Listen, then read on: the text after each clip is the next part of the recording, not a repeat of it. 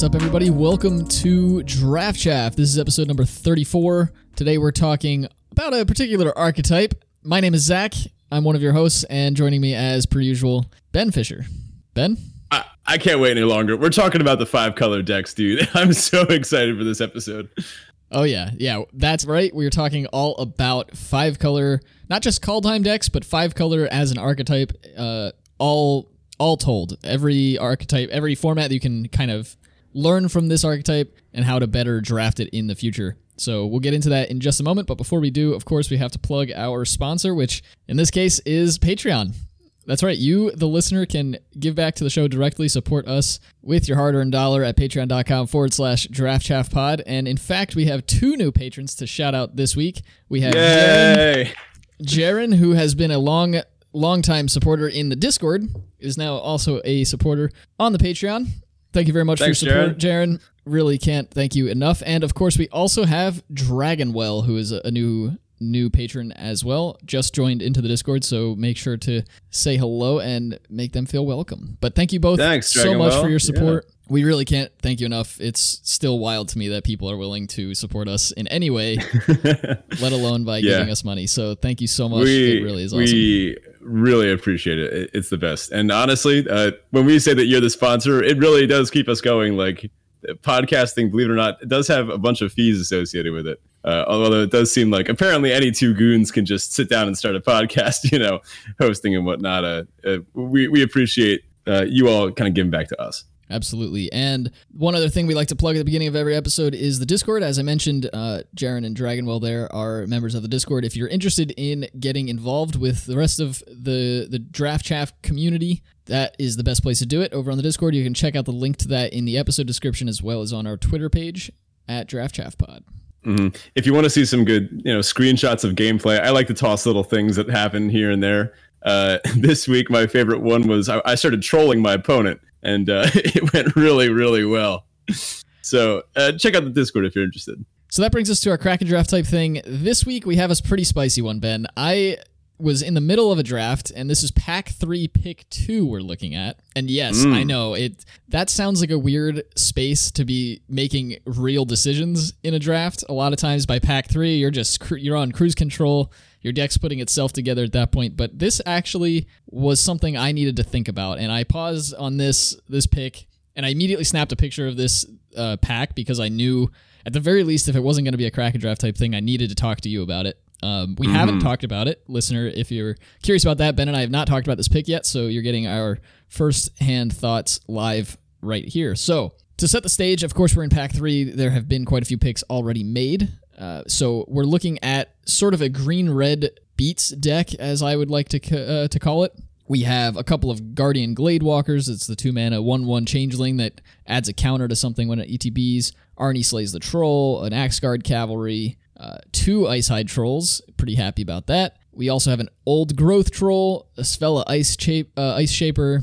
There's an Elderleaf Mentor and an Essica's Chariot, as well as a Struggle for Skemfar, a Squash, and actually ended up picking up a second Squash later on in the draft. And what are we looking at? 5 different snowlands. We got a Snow-Covered Island, Snow-Covered Forest, the Volatile Fjord, Notvold Slumberbound, and an Alpine Meadow, which I didn't end up playing.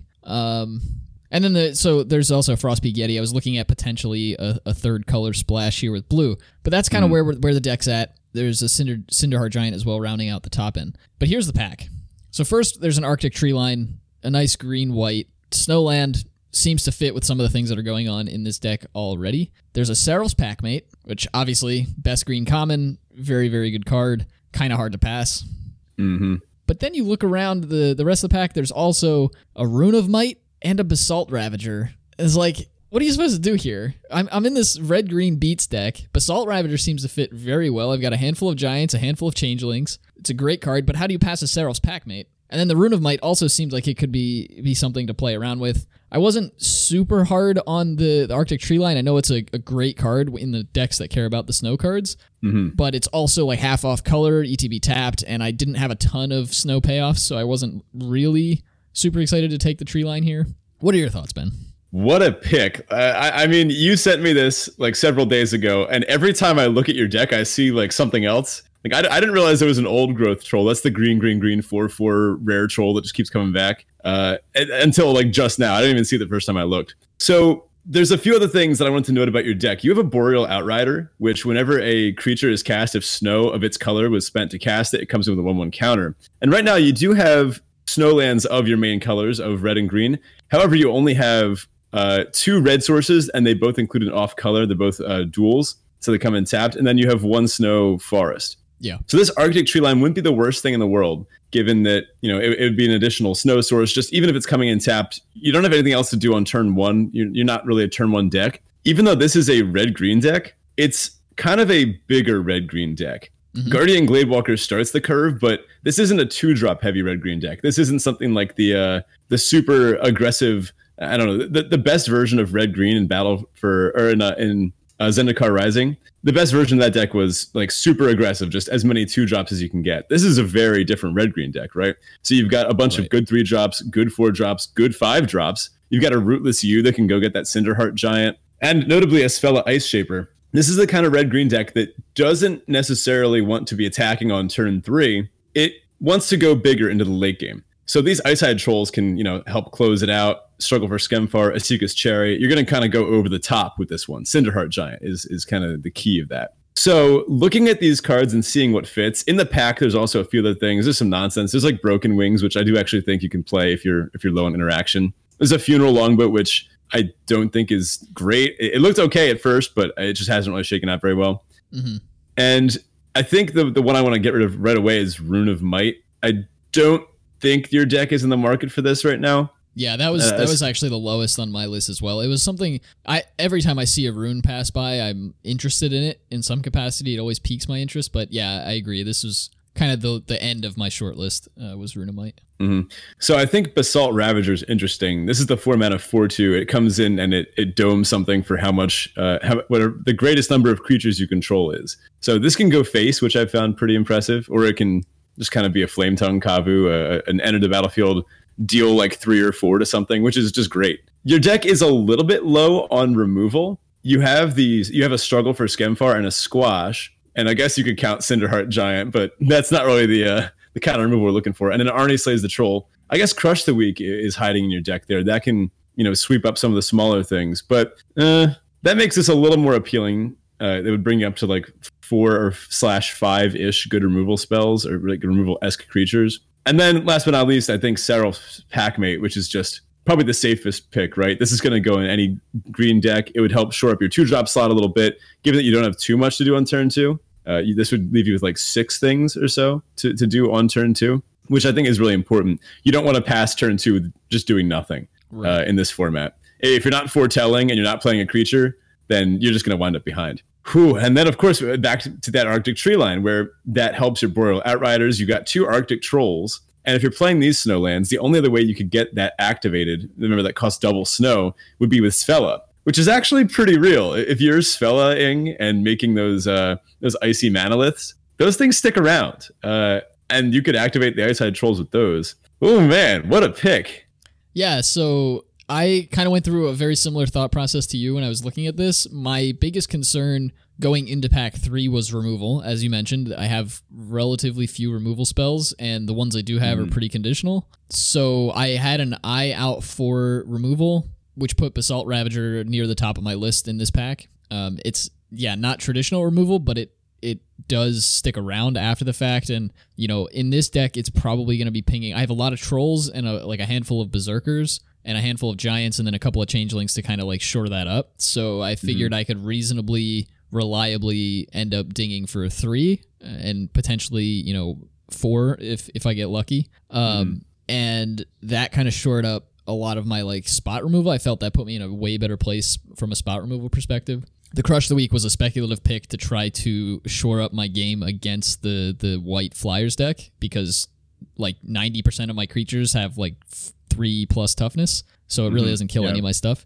That said, I did end up taking the Basalt Ravager here. I figured, as far as the Snowlands go, that given that it's only pick 2 in pack 3, I can shore up my removal suite early here and then just pick up Snowlands as they came in the rest of the pack. And then, it was pretty sad to pass the Seraph's Packmate because I don't really have any card advantage as far as like drawing cards goes in this deck, but I didn't think it was actually that necessary. So that's where we ended up.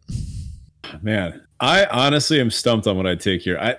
Part of me thinks that the Arctic Treeline is probably the right pick, because at this point, I guess it would also depend on how the rest of the draft was going. If you were seeing these Snowlands tabling or not, especially the green ones, which are, of course, just the highest ones in the pick order for the snow deck, because it's, as we'll talk about, tends to be green based. Yeah, so that was the other thing too. I had seen a few of them wheel, but nothing, overwhelmingly surprising, and most of the ones that were wheeling were off color, as you can kind of see in the picks that I have. I was a little worried about it being off color from the white perspective, because there wasn't a whole lot that was pointing me to a white splash in the previous packs, whereas I saw a potential for a blue splash in the previous packs. I agree, though, like an argument could be made to take it here. I just figured it was better to try to shore up that 4-drop slot and the removal slot, and go from there and try to table some Snowlands after the fact. But I totally understand that as a pick as well. Mm-hmm. Yeah, I think I probably would have taken the Ravager. I think I would have taken the Ravager and felt guilty, right? That's fair. Because then you're passing a Packmate and this Snowland that just kind of turns on a lot of your deck. But I can definitely see that this deck would be soft to flyers, as it is trying to wait until the late game. If you just get run over by a bunch of angels and little dorky birds, then it's going to feel pretty bad, knowing that this deck does want to get to the long game, and the Ravager does really help with that.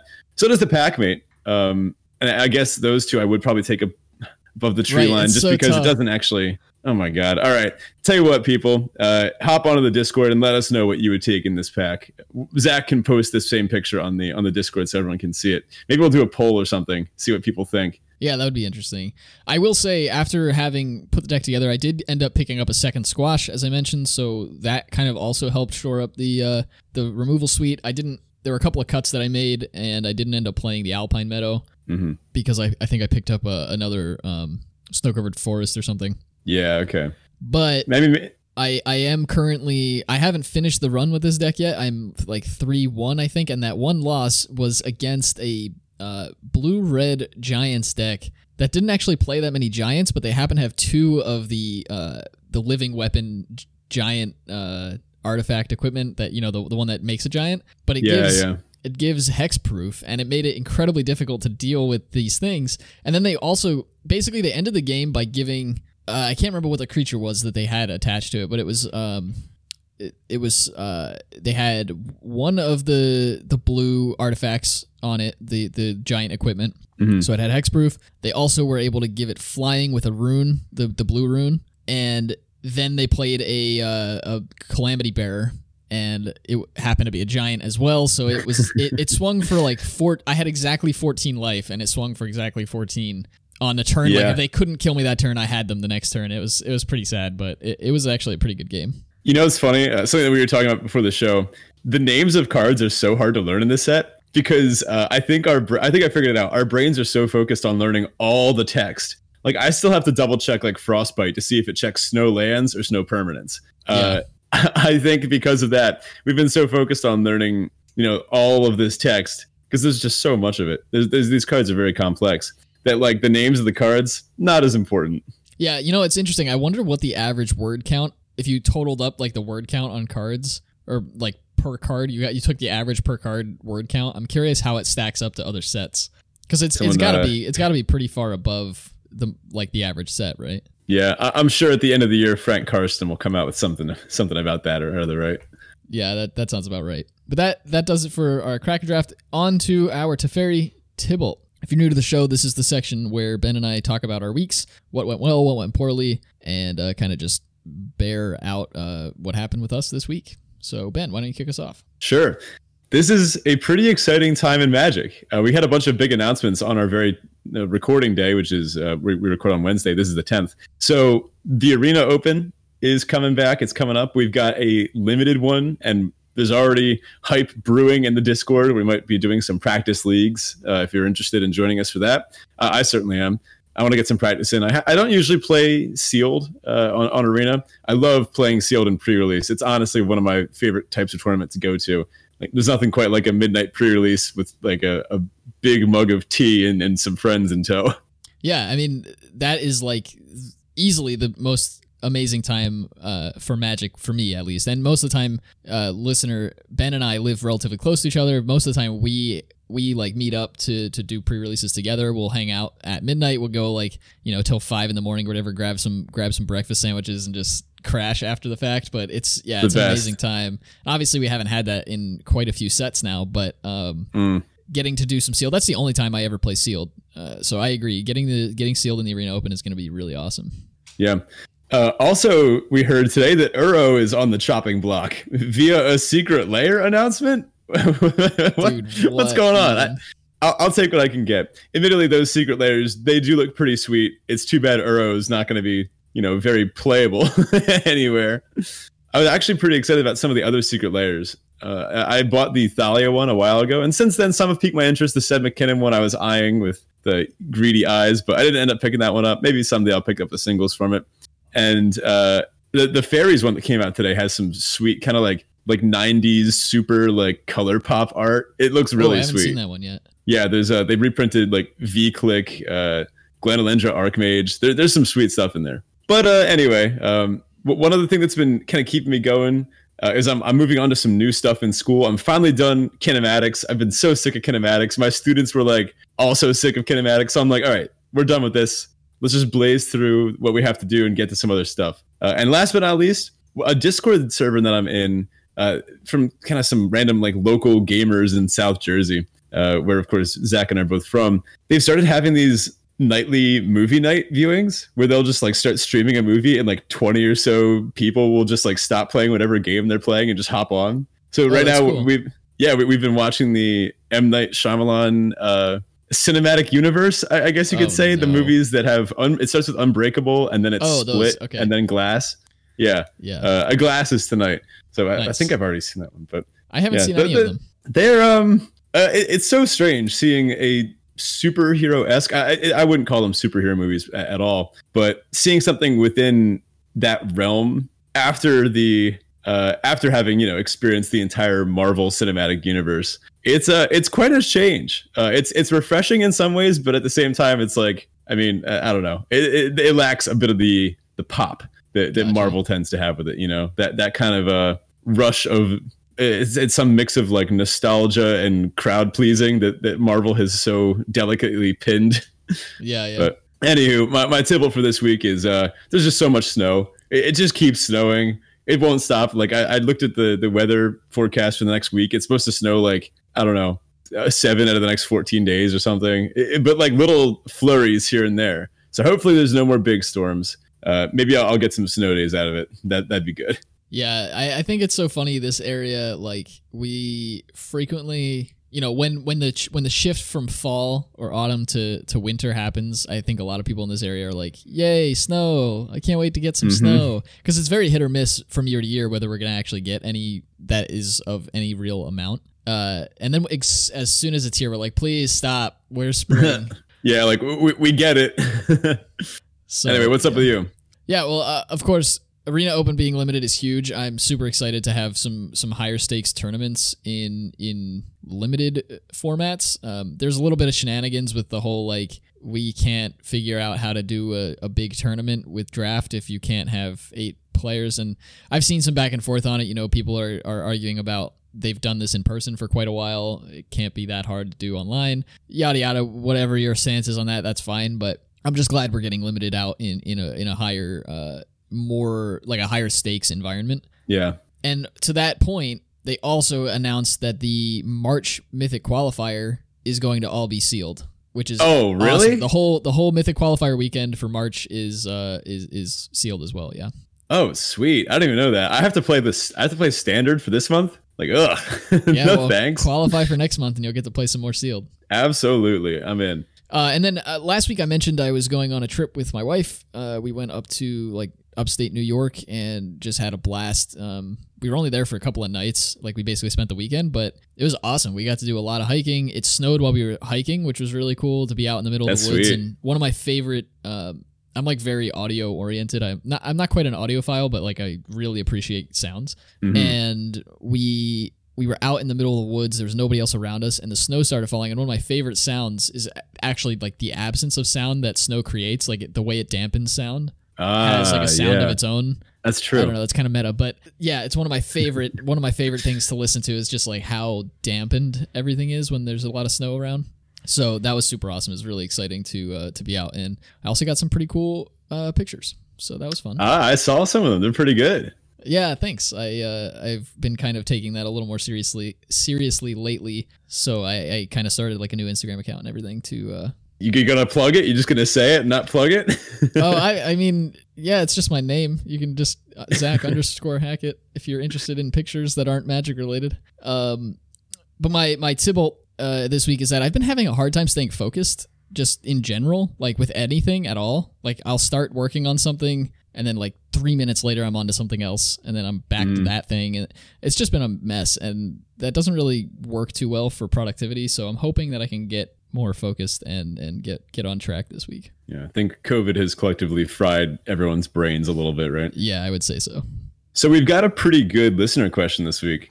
Andy X asks, when would you go to 18 lands? I can't say I ever have, but I believe it is sometimes correct. I, in fact, usually go to 16, like 50% of the time. When should I be looking to play 18 lands? This is a very good question, and it is, as with everything, context dependent. So I kind of want to approach this from the opposite direction. What kind of deck wants to be playing 18 lands? Yeah, so generally, from a format perspective, you tend to, and I'll take this from like almost a flip side of that question, and that's like when do you want to play 16 lands necessarily? When do you want to go below 17? And generally, those are very aggressive decks that don't really care about hitting their 4th land drops, right? You want to get very aggressive 1, 2, 3 drop, play a bunch of creatures, and then if you miss the rest of your lands, you don't really care. Mm-hmm. The decks that want more than 17 lands are decks that really care about having a high curve. Either, you're expecting you need to hit your 6th, 7th land drop or 5th, 6th land drop, or you really need to reliably hit your 4. Maybe you have a 4 heavy, your curve is kind of centered on 4 instead of 3. You want extra lands so you can increase the chance that you are hitting those land drops when you need them. Mm-hmm. Right. So a deck that wants to play 18 lands shouldn't really mind hitting its 6th land drop, right? Like some decks that would just like usually run the stock 17 that would draw their 6th land and go, ugh, like I don't have anything to do with this now. Maybe you're playing a white-black deck with a bit of a lower curve, not a lot of deck manipulation or card draw, and you draw that 6th land and you really needed a creature or a removal spell that turn. Well, some decks want to go a little bit bigger. They want to make use of that land. So I'd say my ultimate answer to this question is a deck that can use its 6th land effectively is the cutoff, and then 7th and 8th kind of come with that. So in this format specifically, a deck that has maybe 2 Ravenous Lindworms, those are going to win a lot of games on their own. The Ravenous Lindworm, Littjara, Mirror Lake kind of blue-green 2-punch combo, that's a really easy way to win games. If your deck needs to hit these land drops in order to win games, then yeah, don't be afraid to play 18. I actually played 18 in a deck that I had yesterday. It was Temur, so blue, green, red, and it had just exactly what I said, a few Lindworms, like Sfella, that kind of thing. A deck that didn't mind going big because it also had a few good mana sinks and ways to make use of this mana into the late game. If you're not going to use the mana, then why would you want to hit that 6th land? Yeah, and then there's also an argument to be made about the potential for so many lands in your opener. Another piece of this that people tend to bring into it, especially when talking about 16 lands. Obviously, if you go down a land, you have a smaller likelihood that you're going to have X lands in your hand when you start the game. And that can affect your curve as well, and that's something that a lot of decks that are more aggressively slanted don't care as much about because they just have that low curve. Bigger decks might want their 4th land drop early. They want to have it so they know they're going to hit it. So adding an extra land can help out there. But also, if you're talking about playing on Arena, there's the whole hand smoothing algorithm to take into account as well if you're playing best of 1. There is... if you aren't familiar, there is a smoothing algorithm that Arena takes into account on best of 1 that kind of ensures they basically it draws you 2 hands and takes the one that is the best from a lands to spells ratio kind of consideration. That's an oversimplification of what it's doing, but that's kind of the gist. So you're more likely to get the optimal curve from a land to non-land ratio perspective in best of 1 that also kind of plays into this a little bit as well, and I think is a reason why we don't really see too many people playing 18 lands anymore. And we've had a lot of relatively fast formats lately. Mm-hmm. Just one last hard example. If you have something like a Coma in your deck, if you're able to cast and resolve Coma, then yeah, you're going to win the game, right? But you need to make sure you've got double green and double blue. So maybe you want to go up if you were about to play like, I don't know, what one kind of like crappy card that you otherwise weren't going to play. Maybe you were about to put like, I don't know, like a Broken Wings in that you didn't really need. Just be like, it doesn't really matter. I'd rather get that last land in there, just that one extra to hit 18 so I can reliably hit that, slam Coma as effectively as possible on turn 7, and win the game most of the time when I cast it, instead of the corner case where you'd have it rotting in your hand when you don't draw that last land. Yeah, great question. Thanks for that, Andy. So on to the main topic. I kind of titled this 5-color nonsense, snow pile, whatever you want to call it. I've been affectionately referring to these decks as snow piles because that you can have a pile of snow. If you're more of a savant at crafting this deck, you could call it the 5-color igloo. It's a snow pile, but you actually put it together nicely, and it looks like God structure. I guess. So 5 colors snow is an archetype in Kaldheim it's all the rage right now, right? This is a very splashy set, especially with the rise in popularity of Goldvein Pick and these off-color duels. I think those have both moved up in people's pick orders pretty significantly. So I want to walk through this 5-color archetype, how to draft it in general, what we think of it in Kaldheim. But to do this, I want to build up an idea of what the 5-color deck is. So a great way to do this is to look at history, right? So I'm going to draw a little bit from my physics teaching. One of the best ways to learn physics is to look at how it was historically developed. It always follows the same pattern, which is you make some observations and you come up with a hypothesis and then you test it. That's just kind of the golden rule. It's what Galileo did. It's what Newton did. So I want to apply that to this. I want to make some observations of past 5-color decks. I want to come up with some ideas based on them, and then I want to see how those shake out in Kaldheim. Sounds good to me. So first of all, what are we even talking about when we say a 5-color limited deck? So if you're playing 5 different colors of cards in your deck, it means you must have a pretty good reason to do so, right? So you could play a 5-color deck in theoretically any format, but most of the time it just won't work. So think about trying to play 5 colors in like Zendikar Rising. Unless, I think I saw one person try to make Omnath work once.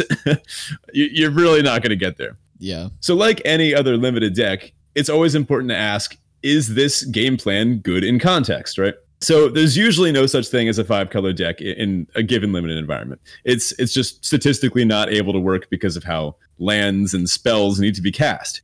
Yeah, of course, when we say this, we're talking about a winnable, like a deck that has a decent chance of winning the game. Of course, you could jam 5 colors in any deck. Nobody's stopping you from doing that. But if you want to actually win games, most formats don't support them. And I think one other caveat that's worth mentioning when we talk about a 5-color archetype is there is no set or steadfast rule as to how many of each of the colors need to be in the deck for it to be considered 5-color, right? So if a deck is mainly 2-color, but then splashes those other 3, it's still a 5-color deck. Mm-hmm. Right.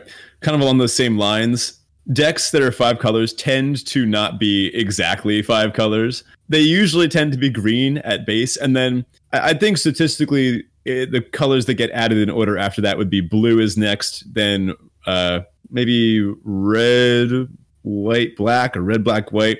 The Mardu colors all kind of fall along the same axis, but I think those usually are all about the same. So the first step into this is seeing what the payoffs are. So 5-color decks limited tend to fall into one of either 2 piles, the ones that were intended by the design team and ones that were not intended by the design team. So right now we have one that was intended, but that's not actually always the case, as we'll get to soon. So like I said, as with any other deck, a 5-color deck has to have enablers and payoffs. So enablers tend to be in green and blue. They provide pretty efficient enabling, either through mana manipulation or card draw, card manipulation, fixing. And as for fixing, I wanted to kind of get into this a little bit as a side note. Some fixing ramps you, like a rampant growth, right? Some do not.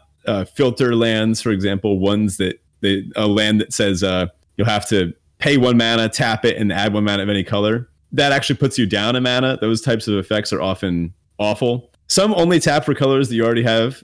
Some mana dorks do this, mana elves or things like that, or lands that only tap for colors that you control already. So those don't actually help you splash additional colors. Some are repeatable, like, lands, and some are not, like treasures. Once you use a treasure, it's gone. You kind of use that one time. Some effects get lands from your deck, and some put them right into play. So all of these things are factors that you have to take into consideration. One that I think is especially prevalent, especially now in modern Magic, are dual lands. We see common dual lands, like every other set at this point. Something so like those that, yeah. tend to be pretty great ways of splashing, even into 3 colors or occasionally into 5.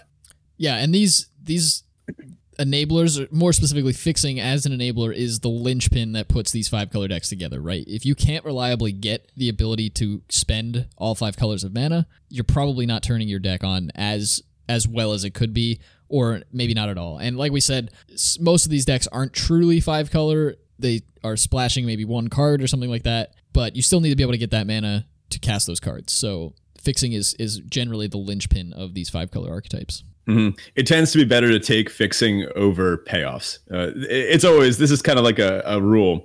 Enablers enable your payoffs. If you just take every payoff and only have one enabler, it's not going to work out well, right? You're just going to have a hand full of payoffs. And then if you don't happen to draw your enabler early, or enablers, if we're talking 5 color, you might need multiple, right? You might need to draw 5 different lands to get this to work, or get them out somehow. And that kind of leads itself to a self-fulfilling prophecy in the draft. If you start scooping up every enabler you see to a specific archetype, and this works for any archetype, not just the 5 color one, but 5 color is interesting because there are very specific enablers that you need to pick up to make the deck work. And if you start picking up all those enablers early, you're going to see the payoffs because people won't have been able to take the enablers, which means they won't want the payoffs, which means they'll pass them, and that means you'll get them. Mm-hmm.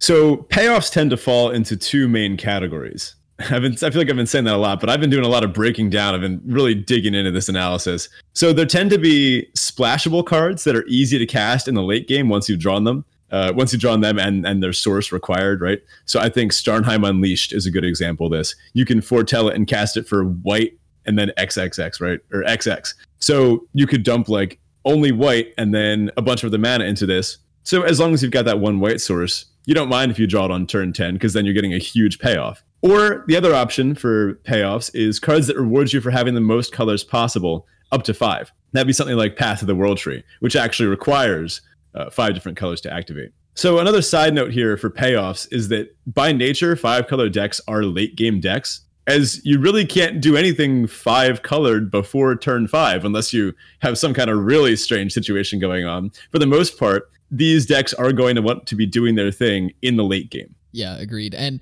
some formats will allow that whole 5 color thing, whatever that deck does, because every format, it kind of does something slightly different, even though they're all late game decks and they all have some sort of big payoff at the end. There are some formats, and actually I think Kaldheim is one of them, where you can kind of get that going before turn 5. You know, if you happen to go a turn 3 Sfella into like your 4th land into the 5 color, the activate Sfella to get an Icy Manalith, like you can get 5 mana worth on turn 4, but you're not really using it at that point. So if we start taking a look back in history, we've had some pretty interesting 5 color decks come around, and I'm really excited to talk about these. Those that aren't familiar with these sets, I recommend, pulling up the spoilers, taking a look back. One way I found to get it better at Magic is just by knowing old cards too, and kind of knowing the context of them and how they worked. It's just something fun you could do in your free time. Plus, I just like looking at old spoilers, seeing what the draft format might have been like. So I think by taking a look at some historically successful and flopped 5 color decks, we can better understand what we're working with here in Kaldheim. So in the time that we've been playing Magic, there are 4 5 color decks that come to mind.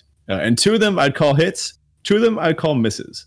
First up, we have my personal favorite. This is from Rivals of Ixalan. This was Blue-White Treasure. So one of the rare ones where green wasn't necessary. Sometimes you would play green in this deck, but it was at base a blue-white deck. Now, this was actually a bit of context. Back when sets worked a little differently, there was a big set and then usually a small set that accompanied it, and they'd kind of be tied together in the plane where they were set and themes and mechanics. So Ixalan was one of the worst draft formats in the past 10 years, if not the worst. Rivals of Ixalan, on the other hand, was a small set that accompanied it. So you would draft 2 packs of Rivals, and it was like I said, a smaller set. I think it only had like 200 some cards in it. Mm-hmm. And then 1 pack of original Ixalan. So it was a 2-2-1 format. Now, this draft format was very weird because Ixalan had been very synergy based. It was tribal synergy, but think everything that went right about tribal in Zendikar Rising went wrong in Ixalan. Well, one of the decks that crept up in the Rivals draft was Blue-White Ascend. Now, this archetype focused on getting 10 permanents, and it focused on doing it late in the game. So it had toughness-heavy creatures. We're talking 1/4s, 2/5s, flyers, token makers, and treasures, actually. So Sailor of Means and Sun-Crested Pterodon were all-stars. Sailor of Means is a 2 and a blue for a 1/4, and when it enters the battlefield, you make a treasure. And Sun-Crested Pterodon was a 2/5 flying for 5, I think. And if you have another dinosaur, it has vigilance. So you just couldn't attack through these things. Now, because of the prevalence of treasures in this format, you would draft this blue-white deck in the first 2 packs. You'd grab all the pieces you needed from Rivals. And then the joke of the format was, if you were in this blue-white deck, whatever bomb rare you opened from your Ixalan pack, you would just take and just put in your deck. Because you would have so much treasure that you'd be able to splash it. So you wouldn't even necessarily have to be running off-color lands for this. You could play like, I don't remember if there were duels in that set. I don't believe there were. But you could play like rare lands if you got them or other nonsense. There were some flip lands in that set too that you could just jam anything in that deck. And really, the treasures would get you there on the fixing. So I actually almost infamously one time played a blue-white deck, and I was splashing for Tetsamok Primal Death, which was a card that let you reveal it and pay 1 black mana to put like a death counter on something. And then when you cast it, you just kill everything with the death counters on them. Or I forget what it was called. Like what was that? Like a menacing counter?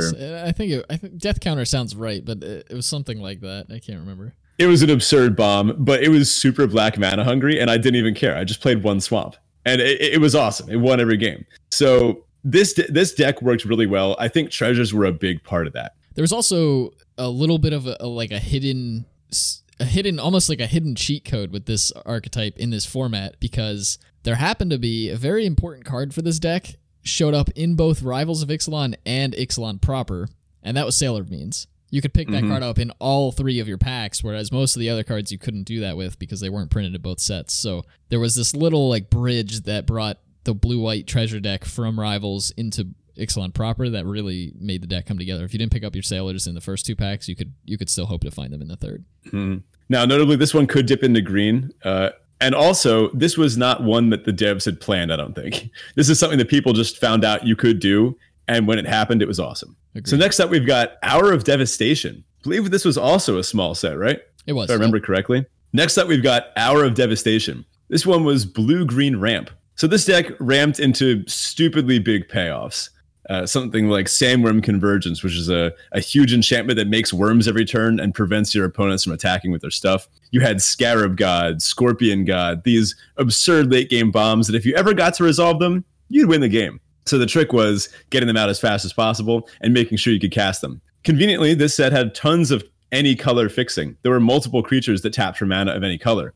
And there were also lands that tapped for mana of any color. And there was also, I think this was one of the kind of where Gift of Paradise really kind of started taking off. It felt like for 3 or 4 sets in a row, we saw Gift of Paradise effects, which is, the kind of classic 1 in a green aura enchant land, and it either lets it tap for a mana of extra any color or tap for 2 mana of any color itself. So this format happened to be slow enough that this was a good game plan. Funnily enough, the original Amonkhet was extremely aggressive. So this kind of were the Gustwalker format.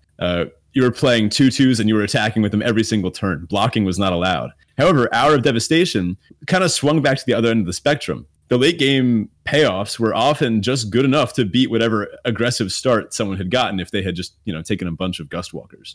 Yeah, that was an interesting format. The way that it spun like that, and it was just so drastically different than its first iteration, I think was very fun. And it was kind of a nice way to get out of the mindset of, wow, I can't block anything, into, okay, cool, we can take time to do these dirtily things and build these 5-color decks that actually can win games. Next up, our first miss, Battle for Zendikar. So this format was fine. The whole not one of the better limited formats. It wasn't great. My beloved green kind of got stiffed here. Blue-green had the archetype of Converge, which I'll admit was kind of interesting design-wise. Converge was a keyword mechanic where the more colors of mana you spent to cast the spell, the bigger a payoff you got from it. So this required you to kind of do some things that didn't work very well, such as hitting many colors of mana early in the game. There was a 3 mana card, it might have been called like Tadru's Stalwart. I don't know, someone look it up. It was 2 and a green for a 0/1, and it comes in with a +1/+1 counter for each color of mana spent on it. So if you are playing this in a 2-color deck, this is coming in as a 3 mana 2/3, which is just not good enough in Modern Magic.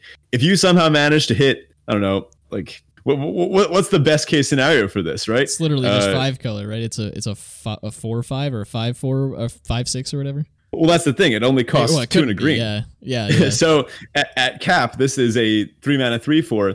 If you manage to get it on curve, that would mean you have to play 3 different lands on your first 3 turns, right? So this just didn't work out very well. Green ended up not being very playable. I think the biggest problem was that it was split between some more aggressive strategies. Allies were a theme in this set.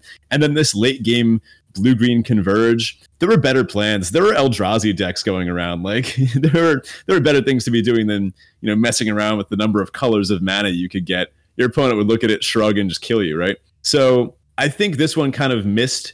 Notably, this is the first time this was planned, at least in a while, in the time that we've been playing Magic. This is one of the first times when the devs were like, look, try to play 5 colors. And it didn't really work. Yeah, I think a lot of that comes down to the way that Converge was set up and the way that Green didn't actually meet it, right? Converge tells you, you read that mechanic and that tells you, I'm supposed to play multicolor. Like 2 colors isn't enough if I want to play these Converge cards and get their on rate, because some of them were overcosted with the expectation that the Converge effect is going to make them overrate, right? Like they're going to be worth the extra cost because the Converge bonus is big. Problem was the fixing wasn't quite there. The support in Green wasn't quite there. And as we've seen and talked about already so far this episode, Green is generally the backbone that these 5-color archetypes are built on, outside of, that blue-white treasure deck, but that's a bit of an anomaly here. And when Green doesn't come up to bat, as it were, then these 5-color decks really tend to fall apart. And this one was a format where Green didn't get there, and they told you were supposed to play multicolor. So it was like one of those situations where you put bad cards in your deck to justify a plan that was already not that great. And you could have just been playing better cards without any plan and still done better. I think the common mana elf in that set was like a 3 mana 2/1 or something stupid like that. It just wasn't a very good set of enablers, and the payoffs also just didn't really get there. Next up, we've got our second miss. This one's a little bit of a sub archetype. This was from M21. This was Shrines. So we had dual lands in this set. We had the Shrine cycle, which was supposed to incentivize taking a bunch of these shrines, which are these legendary enchantments, and they get better the more of them you play, with the ultimate payoff being Sanctum of All, which is a 5-color shrine that you could theoretically use to tutor out a bunch of other stuff. I mean, if anyone opens it in the draft, chances are no one's taking it. So,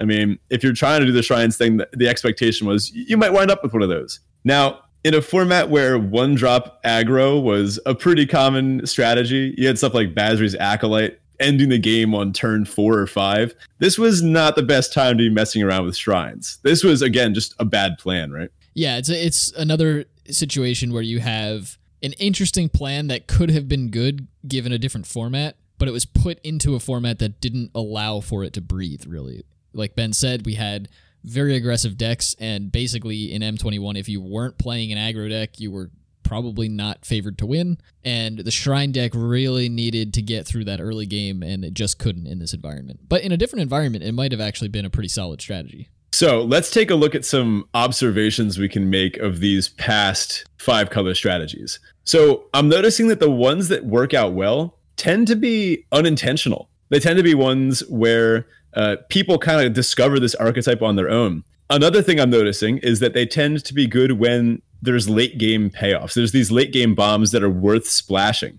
Things that are worth bending your deck's mana base a little bit, trying to warp your mana base in order to play. The ones that tend to not work out as well are ones where the plan itself is not very good. So shrines, even if you manage to get a bunch of shrines, I mean, they're legendary. Sometimes they just kill each other.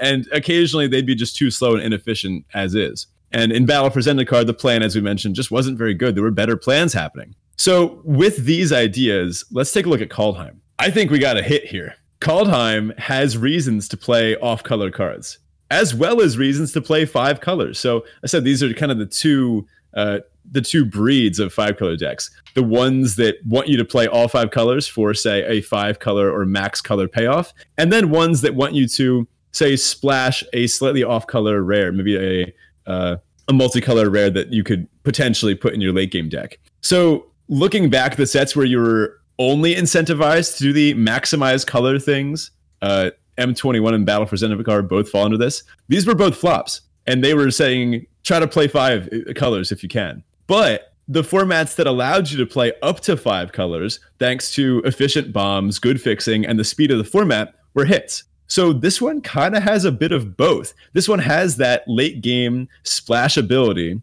but it also then has a few payoffs that they're kind of saying, if you're already going this far, if you're already going this deep, well, guess what? Now you have Path to the World Tree, which helps you fix and also is an extra payoff. And I think Path is really good.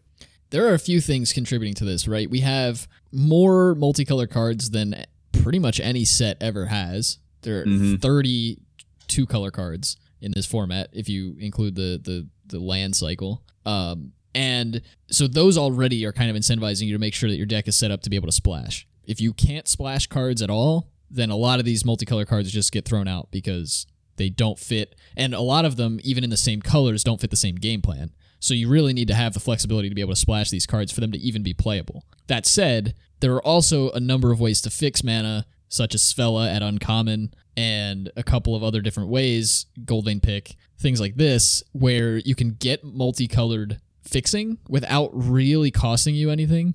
And they kind of even allowed for this in their mana dork. Typically, we see something like Llanowar Elves, a 1/1 for 1 that taps for green. Great, that's good, and it ramps you, but it doesn't fix you. In this case, we have a little bit of a slower option in Sculptor of Winter, but it can untap any color of mana if you have the Snowlands to do that. So it kind of helps. It doesn't really help fix, I guess, in that way, but it does give you extra pips of whatever color you might need if you happen to have that land already out in the battlefield.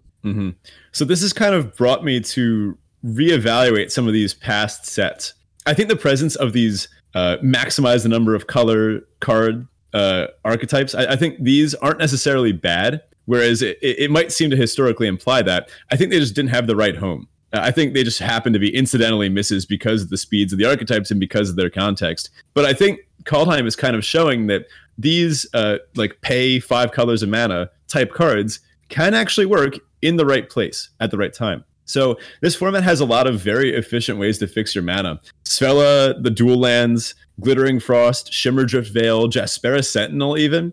And like you mentioned, the pick, which has kind of gone way up for people. Plus, there's a lot of great cards that really like being cast in late game. Yeah, there's also like a hidden, maybe not hidden, but we've talked about it in our format breakdown, and it also was noticeably boosted in kind of the spotlight by Deathsea recently on Twitter.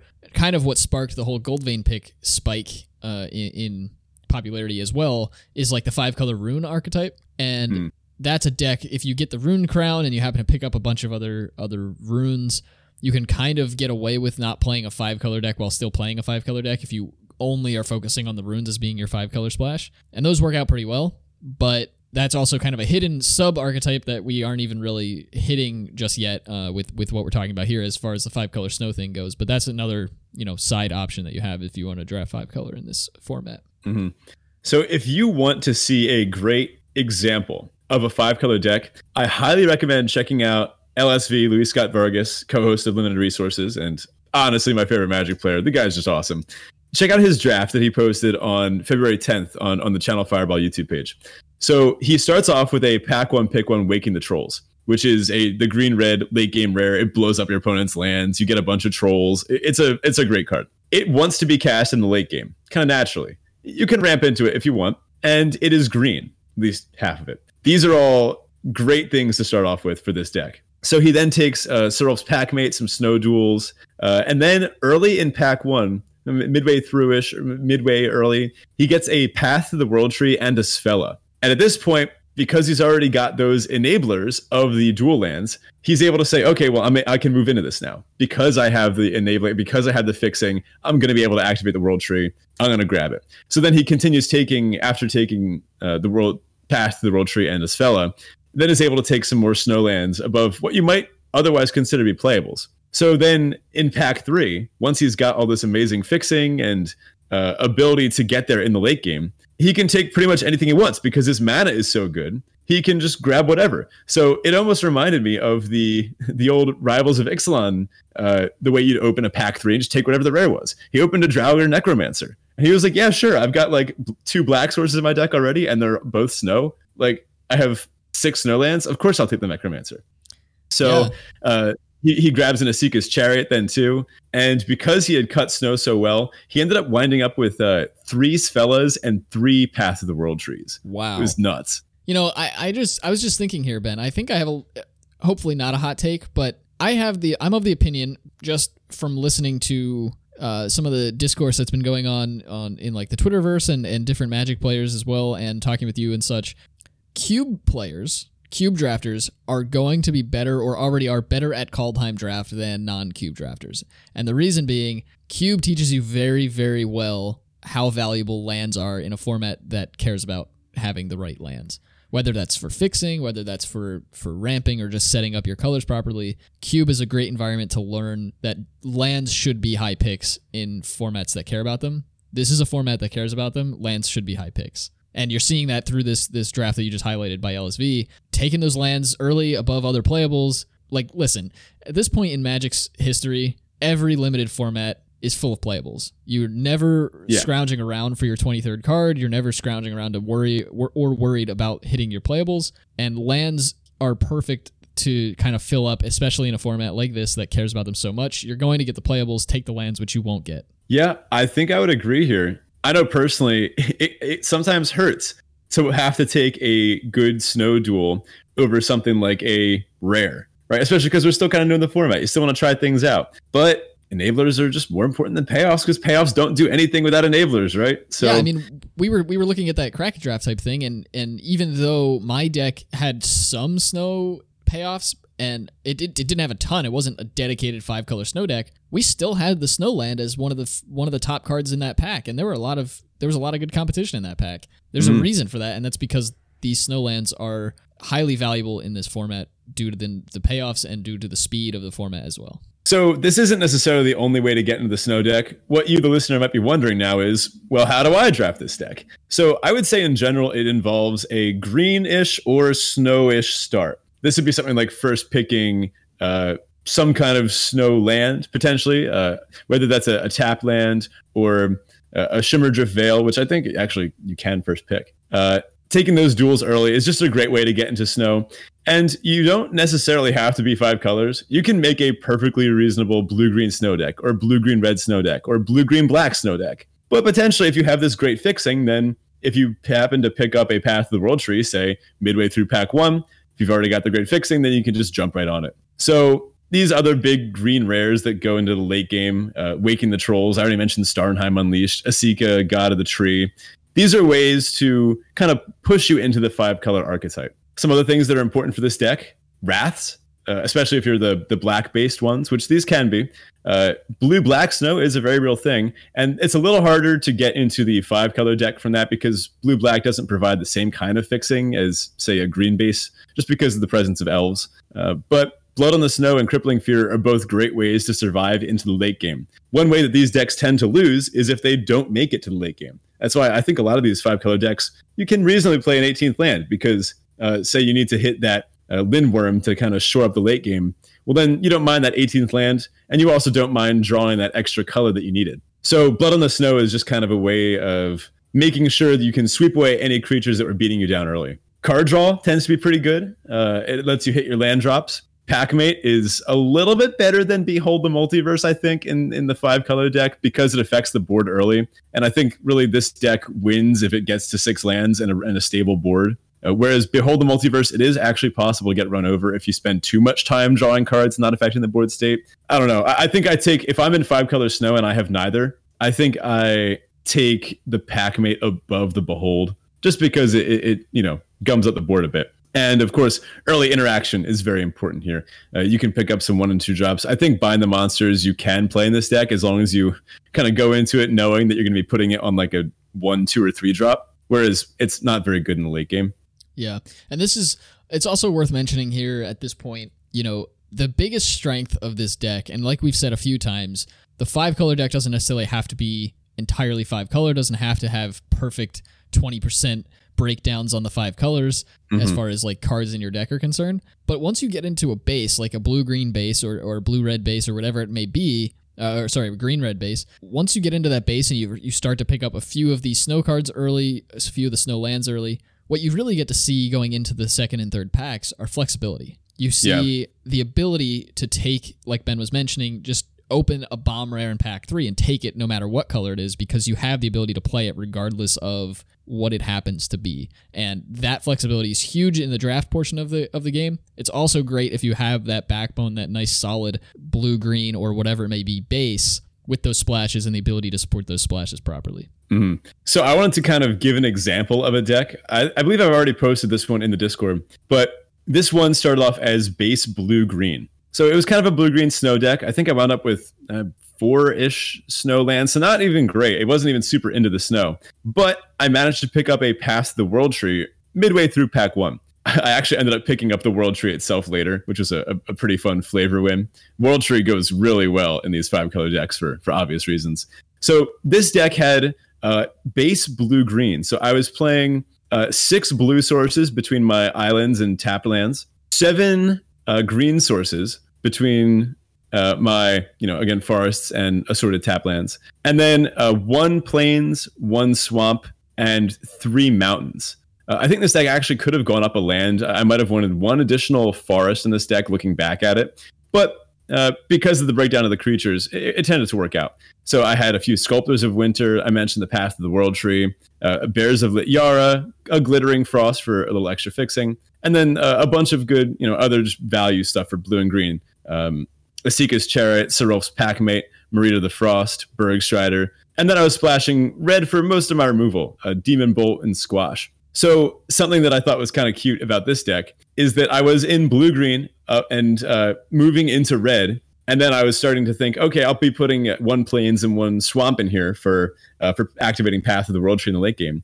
And in pack 3, I opened Furia's Retribution, which is the black-white rare saga. And I just took it. I just put it in the deck. Exactly. And that's exactly what I was talking about there at the end when I was mentioning that flexibility aspect. This is not only an off-color card, it's a triple pip off-color card, and you still had no qualms taking it, no qualms playing it, because the Sculptors, the extra lands you were already planning to play, the Path of the World Tree, the Packmate, the Behold the Multiverse, the Glittering Frost, all of these things come together to make it pretty reasonable for you to cast that on turn 5 or 6 or something a little bit later in the game where it's going to just probably win you the game. Yeah, exactly. These cards that are late game, just I win the game buttons, these are great in these 5-color decks. And plus, I had to do it for the meme, right? I mean, I'm playing a blue-green-red deck, and my win condition is a black-white rare. I mean, that's too good to pass up. That's on brand. So I highly recommend trying out this deck. If you see that Path of the World Tree and you've already got Waking the Trolls or something, and you're midway through pack 1, that is ideally the best time to go in on it. Don't be afraid to take those snow duels higher than you think you should be. They're really, really good. Lands cast spells, right? That's one of the first things you learn in Magic. So if you have the right lands for this, absolutely give it a shot. Well, that about does it for us this week. Thank you so much for spending your time with us and checking out this primer, as it were, on the 5-color archetype as a whole. Hopefully you've learned enough to go out there and draft your own 5-color decks in Kaldheim, and we'd love to see them. Definitely head over to the Discord. If you're not in there already, you can find the link in the episode description as well as on our Twitter page. But definitely, if you're drafting these decks, drop them in our Kaldheim channel, drop them in our Trophy Decks channel. If you've managed to pick up a trophy with them, we'd love to see them and kind of break them down and see what picks could have been made better, or what picks really made your deck come together, and talk about all things limited. Of course, if you're interested in giving back to us directly or just supporting the show, the best place to do that is the Patreon. You can do that at patreon.com/draftchaffpod. Link to that is also in the episode description. And another way to really support the show is just pass it around. Tell your friends, tell your family, If you're interested, Tell your dad. Tell your dad. Yeah. If you like somebody, tell them about the show. If you hate somebody, tell them about the show. I've heard a great way to spend Valentine's Day with your significant other is putting on a nice episode of smooth voices of the Draft Chaff. Oh yes. No, but seriously, it helps us out a lot. We're really trying to grow the show this year and to hit our internal metrics or numbers that we would like to see by the end of the year. That is a great way to just spread the love. Of course, if you want to reach out to us outside of the Discord and just kind of chat with us without joining the Discord, you can do so on social media. Basically, at Twitter is pretty much the best place to get to us. You can find me at Rannick Galfridian or Ben at BetaFish1 and the podcast directly at DraftChaffPod. You can also email us at draftchaffpod@gmail.com, and we'd love to chat. That's it for us. Thanks so much for listening, and we'll catch you next week. Happy Valentine's Day, everybody. You're all our Valentine. So this is already a really fun show. But I wanted to wrap it up with one more bit of fun. So I don't know if you can see behind me. I can see a bunch of stuff behind you. Oh boy. Can you see what I'm pointing at? That looks like some kind of Kaldheim pre-release kit or a Fat Pack or something. It is. It's a pre-release kit. I finally went and got mine. I'm waiting to crack it for a while. I had a friend that I'm supposed to crack them with at some point, but I don't know. I'm in line. I'm in a potential queue to get the COVID vaccine. So nice. We'll see how that's going. I actually have a great local game store, and they always toss in 2 packs of Kaldheim with every pre-release kit. So we're actually going to do a quick crack-a-pack at the end of the show here. I love it. Let me let you get that great audio. Hopefully that's coming through the pack cracking. I haven't opened a paper magic pack in months, I don't think. Oh, yeah, dude. I can't even remember the last time I did. I don't even get pre-release kits anymore. Just because I haven't really... Actually, last time I opened packs, I know exactly what it was. The last time I opened packs was Commander Legends, when we did the sealed pool thing. Oh, that's true. All right. Then I haven't opened a standard pack since probably the Zendikar Rising pre-release. Oh, I haven't opened one since well before that, like pre-COVID. Actually, the last pack I opened for standard content or standard sets was on my birthday, the Theros Beyond Death GP that you and I went to. Man, that was over a year ago. Yes, it was. All right, well, let's start with this pack. I saw some openings. I watched the Professor's booster box game, and it looks like the rares are in the front now, so I'm going to start from the back. First up, we've got Run Amok. I actually found it pretty playable in it's actually aggressive decks. I think it's actually a pretty high pick if you happen to be in red, white, aggro. Like, it's just a great card. That trample with the added power is huge. Yeah, basically Lightning Bolt, right? Oh, yeah. Next up, we've got Giant Ox. I haven't gotten the Ox Plow combo yet. I don't know if I'm going to. It looks fun, but it just looks like I'm just gonna throw away my gems by doing that, right? That's what I think. It's one of those things that like if I spent gold on the draft, I'll probably be like, okay, I see a Giant Ox, let's do it. If I'm spending gems on the draft, I'm probably not gonna bother. Right. Next up, also in that category, we got a Funeral Longboat. I guess the Ox can hop in that thing and row both of these cards straight out of the pick order. Yeah. Next up, we've got Scorn Effigy. I will say, turn 2 Scorn Effigy, turn 3 Vega, turn 3 also then Scorn Effigy. It's pretty sweet. I do get a kick out of doing that. Yeah, I mean, I honestly wrote Scorn Effigy off when I first saw it in the spoiler as just probably something that was next to unplayable. It's actually a decent card. I don't mind it in the Foretell decks. Yeah, definitely a great way to double spell. Next up, we've got Jaspera Sentinel, which has gone a lot higher up in my books. It's still not great, but the fact that this thing, it wears equipment pretty well. It can jump in front of flyers. It's good to wear Gold Vein picks and get in there early. And then if you need to, you can like ramp stuff out with it. Yeah, I mean, it's no Llanowar Elf, but it's not the worst thing in the world. Sure. I guess that's what I'm on here so far. I actually might be on Run Amok, honestly. I think I am too. This pack's pretty bad so far, and it's not getting much better. We got a Dread Rider here. Still have to read this one. This is 5 and a black for a 3/7. Pay 1 and a black. Exile a creature card from your graveyard. Target opponent loses 3 life. I think I died to this once, but otherwise this just doesn't seem very good. Yeah, that actually seems like it could be front runner for worst card to lose to. Oh, absolutely. I mean, you can see it coming too. It just seems bad. Yeah. All right, here's our first like mid-tier playable. Horizon Seeker goes and gets lands. Yeah, sure. It 2 for 1s a lot of the time, even if half of those 2 is a land. I mean, 3 power is pretty relevant. I tend to see this trade up a lot of the time. So, it's not Not awful. I guess I'm on that over Run Amok at this point. Oh, don't worry. The day is saved. We got Behold the Multiverse. This card's just great. Totally unplayable. Never would put it in any of my decks ever. I hate drawing cards. Yep. Drawing, scrying. It's funny how much better than Glimmer of Genius this is. Yeah, that's true. Even in Kaladesh, it probably would have been way better too. Yeah, it's funny. Maybe, obviously in a format without energy synergies, it's way better. But I think even with those synergies, it's still better. Yeah, like if Behold the Multiverse was in like that standard, set, I think all the decks that played Glimmer would have just played Behold instead. Even some of the ones that had like minor energy upside. I guess people are playing Confiscation Coup and that kind of thing, but that was sideboard tech. Who cares? On to the next thing. Ooh, we got a Frostbite. Okay, so I'm still on Behold, I think, over Frostbite. Frostbite's good removal, but I think I have Behold higher in just like a raw power. Yeah, I think I agree. Behold helps you find more Frostbites later. That's true. I mean, there's just some setup to Frostbite to really get the most out of it. And next up, we've got the Bergy boy, Bergstrider. Bergstrider's perfectly good. playable. Yeah, it's a big old Frost Lynx. I like this guy. It might be the last common. Ooh, yeah, it is. We've actually got. Oh, I'm a big fan of this. We've got an alternate art Furia, Judge of Valor. This is beautiful art. I'm a big fan of Furia. Very good card. Thing. Yeah, that's beautiful. Yeah, gorgeous color palette. Oh, very good card. A great way to get into the second spell archetype. Not sure that I want to first pick it over Behold the Multiverse. Like Behold's just easily in the top 3 best commons. Might just be the best common full stop in the set. And Furia is a double colored card that also requires some setup to really be good. Like I had an opponent play a Furia against me today that like they tapped out to play Furia, and then I just opened like untapped. Actually, I don't even think I needed to untap. What happened was they played Furia. I untapped, passed the turn.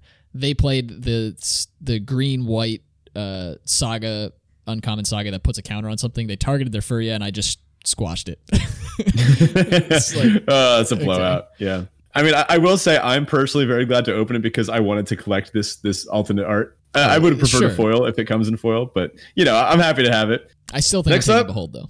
Ooh, next up, he's back. He heard us talking about him earlier. It's the Basalt Ravager. This is the giant wizard that comes in and domes something. Yeah, it's a good card.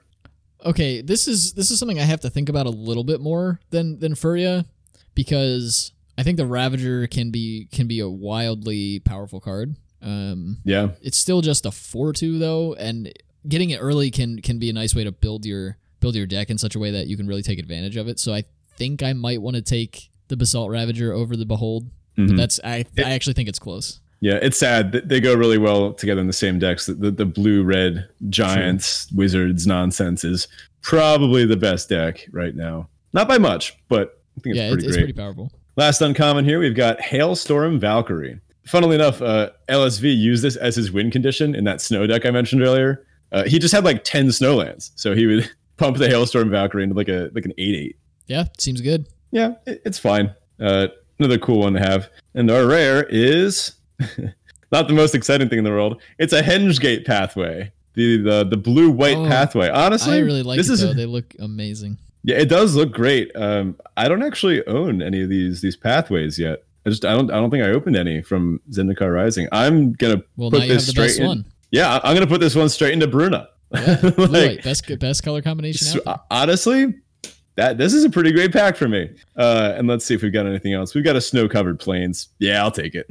Yeah, so I think realistically for me, it's probably gonna be the Basalt Ravager. But I would definitely not fault you for taking the Behold at that point, and I don't think anything else is in super high contention between those two for me. Yeah, it's probably that. I think the Ravager is a great place to start because then you can hope to maximize it throughout your draft. It also fits in like way too many decks. Like you can play it in red-white, you can play it in like red-green, you can play it in red-blue. It just fits in way too many decks, so it's a nice flexible pick this early as well. Or you could always just take the Giant Ox. Yeah, probably not.